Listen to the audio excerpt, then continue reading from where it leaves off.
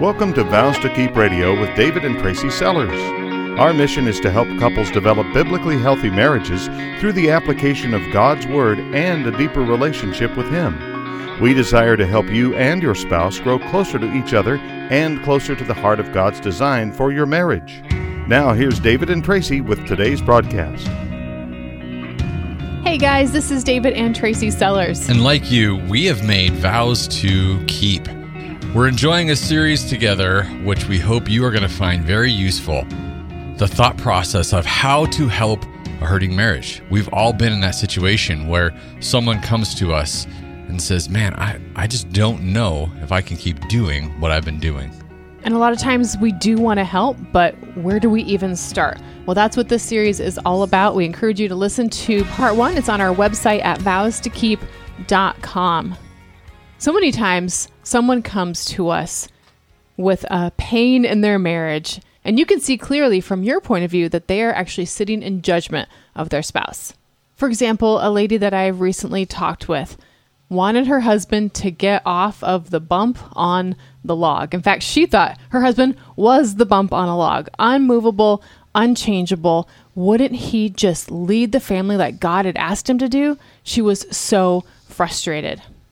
I was happy to talk with her about that, and we did for many, many weeks. But the first thing I observed is this is probably a two-way street. There's probably two sides to the story. Let's talk about both sides. A lot of us think, hey, I don't need to change, but gosh, my spouse sure does.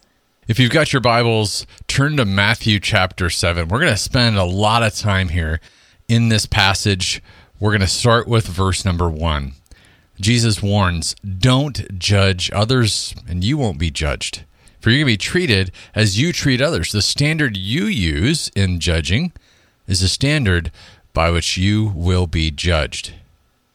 I don't think Jesus is just trying to be harsh in this statement. He's giving us a warning for a good reason. In fact, in the very next verse, verse 3 of Matthew 7, he gives the why behind the warning. He says, why worry about a speck in your friend's eye or your spouse's eye when you have a log in your own? How can you think of saying to your friend, let me help you get rid of that speck in your eye when you can't see past the log in your own eye? Hypocrite, first get rid of the log in your own eye, then you'll see well enough to deal with the speck in your friend's eye.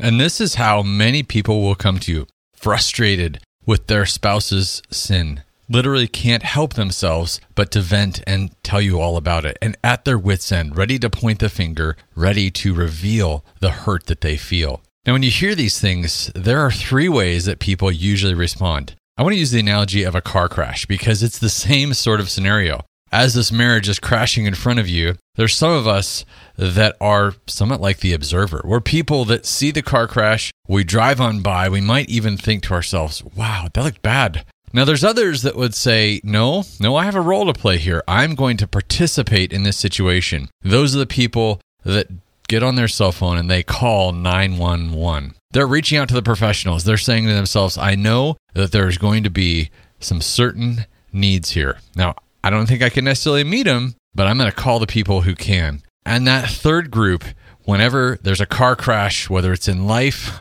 or actually with cars, are those people that are the owners. Those are the kind of people that are kind of like the police that show up or the EMTs that show up at the scene of a car crash. They're there to provide support, to provide help. That's job number one. And your job, if you're going to be an owner, someone who's investing in a marriage, is to not to see yourself as just an observer, to not to see yourself as just a participant, but to see yourself that God might be putting you right there to be a discipler. For many of us, this is the point where we walk away because we're scared. We've never been that EMT. We feel like we've never had the training to walk alongside someone. Yet, Jesus gives us this command. He gives us this mission in Matthew 28 to go and make disciples. And that means right here, right now, and that means every single one of us. So the question really is, how can we position our marriage for God's service? Am I willing to step up to the plate and disciple someone whose sin has been causing them pain or whose spouse's sin has been causing them pain? And all of a sudden, they're receptive in a way to God's word that they never would have been before. They're all of a sudden ready for change. And here's an opportunity in front of me. Now, that change may not always look like they think it will. In fact, you're going to often find that the change they're looking for is to leave. but a God-honoring change is actually possible. Last week, we talked about where to start with someone who's come to you and said, man, this isn't working. I'm bouncing off a wall here for the 100th time. Things aren't getting any better. I don't know if I can keep doing this. Well, the starting place we talked about last week was having someone write out their testimony. And in fact, we challenged you to write out your testimony as well, because no one can argue with our story about God. But if our story is just a vague recollection of hours spent at church during our childhood, or recounting our parents' or grandparents' faith, or something that we do out of habit, almost like a ritual, but doesn't include the moment we started our own personal relationship with Christ, then we need to consider what Jesus says in Matthew 7. This is verse 21. It says, "Not everyone who calls out to me, 'Lord, Lord,' will enter the kingdom of heaven. Only those who actually do the will of my Father in heaven will enter. On judgment day, many will say to me, 'Lord, Lord, we prophesied in your name and cast out demons in your name and performed many miracles in your name.' But I will reply, 'I never knew you. Get away from me, you who break God's laws.'" So what if you ask for this testimony? You ask them to write it out, or read it to you the next time you talk, and they come back to you empty-handed. Or they come back to you with a story of just growing up in church, but not a relationship. That is actually kind of an exciting moment right there. As you said, it's pretty cool though, because you now have the opportunity to share your testimony with this person. This is the critical first step, because we can't expect God's word to be an authority to someone who doesn't recognize God as God. We can't expect a non-Christian to care about the relationship like Jesus asked them to if they don't know Jesus. But we can recognize that our first mission is now to evangelize to this person. They might come to you looking for marriage help. You might have the opportunity to lead them to a personal relationship with Jesus Christ. These are exciting moments in time. And let me tell you, then, Tracy, everything changes. We've seen it before, and it is a great place to be. Now, if someone comes to you and you understand through their testimony that they are a believer, then I think it's important to recognize what isn't going to be helpful to them. And there's a couple different things that we want to talk about before we jump into today's topic of the purpose of marriage. Number one, it's easy to just sort of nod as they complain to you and basically give them the impression that there aren't any answers because maybe you don't have them. Second, it's easy to sort of side with them and say, yeah, you're right. I can't believe your spouse would do that. In fact, what they've done is fatal to your marriage. What that does when you do that is say to your friend, hey, your spouse's sins are worse than yours, so you've got every right to leave. And fourth, make sure you're never just providing a listening ear to what is a developing sinful plan. Be the person who would love someone so much you would call sin, sin. It's not helpful to give advice just checking off the box that says, listen, I tried to follow the rules, and look how it turned out. And that gives me the excuse to exit stage left. We hear this a lot. And that's what the Pharisees were all about. Jesus talked about these guys. They were the rule followers. Their advice to those who are lost or hurting only served to tie them up with more heavy weights on the backs of those people who really needed help. The rules they themselves weren't even willing to follow were what they were asking others to do. We see in Matthew 23, this is verse 4, they crush people with unbearable religious demands and never lift a finger to ease the burden. Don't let that be you. Jesus has a lot to say about this approach, because just checking off this box to say I've tried never touches the heart. Further down in chapter 23, this is in verse 25, Jesus says, "Woe to you, teachers of the law and Pharisees, you hypocrites! You clean the outside of the cup and the dish, but inside you're full of greed and self-indulgence. Blind Pharisee, first clean the inside of the cup and the dish, and then the outside will be clean." This is so important because your friend wants to make their marriage feel better. They want to make it look better. But trying to put fresh paint on a burning barn creates good rule followers, but no hope for a firm foundation on which to build a marriage that's going to last. And we need that hope. Hope can do amazing things. If I believe that there's hope for change, I'm going to start to look for it. But if I don't think there's hope or a reason to chase after it, I'm just done. I'm out. That's why you have to answer the question with your friend. Why change? And that's what we're going to be teaching on today. Understanding the purpose of marriage helps us to know why we would want this relationship to look any different than it does right now. And hope continues when we know how to change, that it's even possible because there's a means to an end. So David, we're going to go back to Matthew chapter 7 again, this time in verses 7 through 11. Jesus commands, keep on asking and you will receive what you ask for. Keep on seeking and you'll find. Keep on knocking and the door will be open for you. For everyone who asks, receive. Everyone who seeks, finds. And to everyone who knocks, the door will be opened. God isn't bogged down in the mire of the sin happening between you and your spouse or the hurt your friend and their spouse are experiencing. He's also not sitting up in heaven, wringing his hands, wondering what to do to help you. He's already involved at the heart level. He's already got a plan that goes well beyond our understanding. And there's so much hope in that. He wants to not only reveal that plan, but to provide all the necessary power and resources to reach that end goal. And like David just read here in Matthew 7, the place he starts is prayer. So take time every time you meet with your friend, every time you talk with them, to pray out loud. Ask, seek, knock. That's what God tells us to do. Pursue God like he is pursuing us. He hasn't given up, and now is the time to ask him for help for your marriage or your friend's marriage. And then he says, after you've asked, keep on asking. And Tracy, we always want to encourage people to keep on doing the same. Whenever we're talking with someone who's going through hard times, we ask that they stay in prayer about their own actions, holding them actually accountable for a life that is lived and led by prayer. Because when we're in a pickle, we search for the nearest help we can find, something that either gives us this 5-step process to get through it, or someone who's willing to authenticate and validate our escape plan for this problem. But often we don't look for truth where the only truth is really to be found, and that's God's word.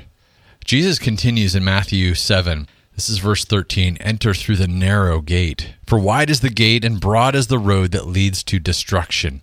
And many enter through it, Jesus says. But small is the gate and narrow is the road that leads to life. Only a few find that. This is the second critical conversation after talking about someone's testimony with them, acknowledging that God's word is our authority, not only defining our problems, but it's where we're going to go look for our solutions. It's the key to moving forward, to change. So are we willing to enter that narrow path that God is going to lay out for us? Do we believe what 2 Timothy chapter 3 says about God's word, that it's useful for teaching, for rebuking, for training in righteousness, equipping for every good work? All right, well, good. If you do, then it's time to build a foundation. And that starts with truth from God's word about the purpose of marriage. Because if we don't understand our purpose, we'll foolishly build a marriage on shifting sand and not a rock that is solid. Jesus teaches this principle again in Matthew 7. Anyone who listens to my teaching and follows it is wise, like a person who builds a house on a solid rock. Though the rain comes in torrents and the floodwaters rise, Jesus tells us that the winds will beat against that house, but it is not going to collapse because it's built on bedrock. But anyone who hears my teaching and doesn't obey it is foolish, like a person who builds their house on sand. When the rains and floods come, and they will in your marriage and in your friend's marriage, and the winds beat against that house, that marriage will collapse with a mighty crash.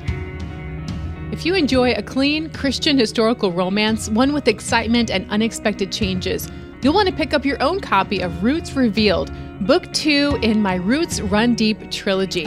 Once you're introduced to the characters, you'll want their secrets to be revealed. You'll want the mystery solved and the romances to blossom. More at vowstokeep.com. Understanding the purpose of marriage has to start with, what is my own interpretation of it? The question really is, why did I get married?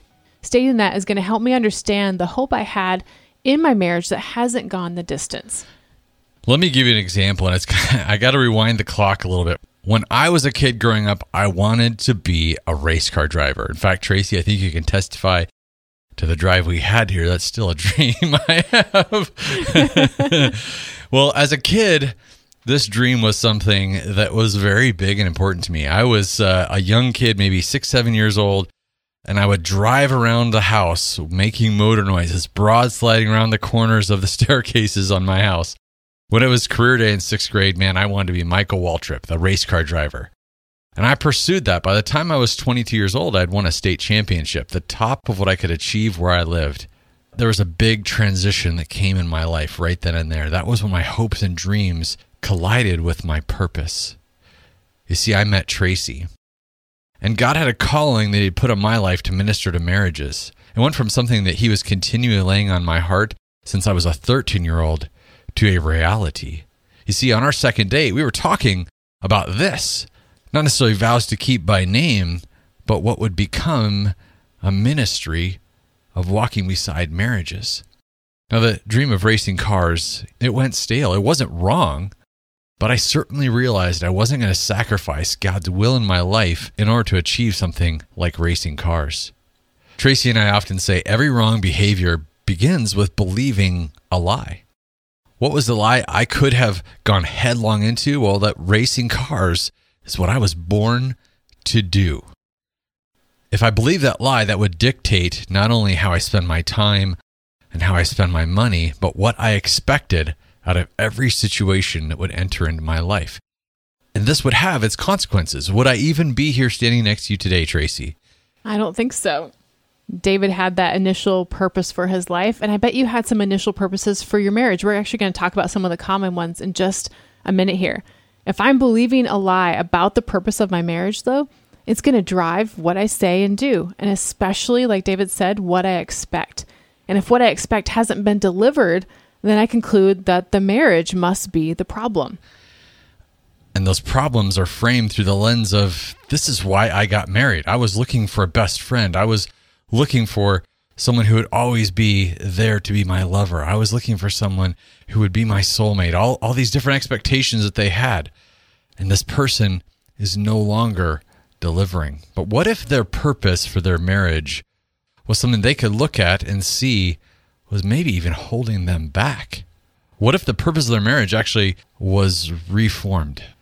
Once they understand the purpose of their marriage through a biblical lens, the why that we need to be doing this, the how actually becomes very easy to do. So what is the purpose of your marriage, my marriage, your friend's marriage from a biblical perspective? Let's go to Genesis 2, verse 24. We find this. This marriage relationship is the first human institution that God establishes. This permanent relationship was complete and whole, and it was made up with one man and one woman becoming one flesh. And God sets this up for a very specific reason. We learn in Ephesians 5 all about the purpose for this permanent relationship called marriage. A great picture of God's love for us and how that's to be reflected in our marriage. A great picture of the roles that God has given us as husbands and wives, and how when we are in our God-given roles, how sweet this relationship can be. The mystery of the church being the bride of Christ, and Christ laying down His whole life for His bride. So does your marriage look like that mystery? Jesus dying for His bride, you laying down everything for your spouse? His people loving Him in return and looking for how to help the grand mission of the kingdom of God.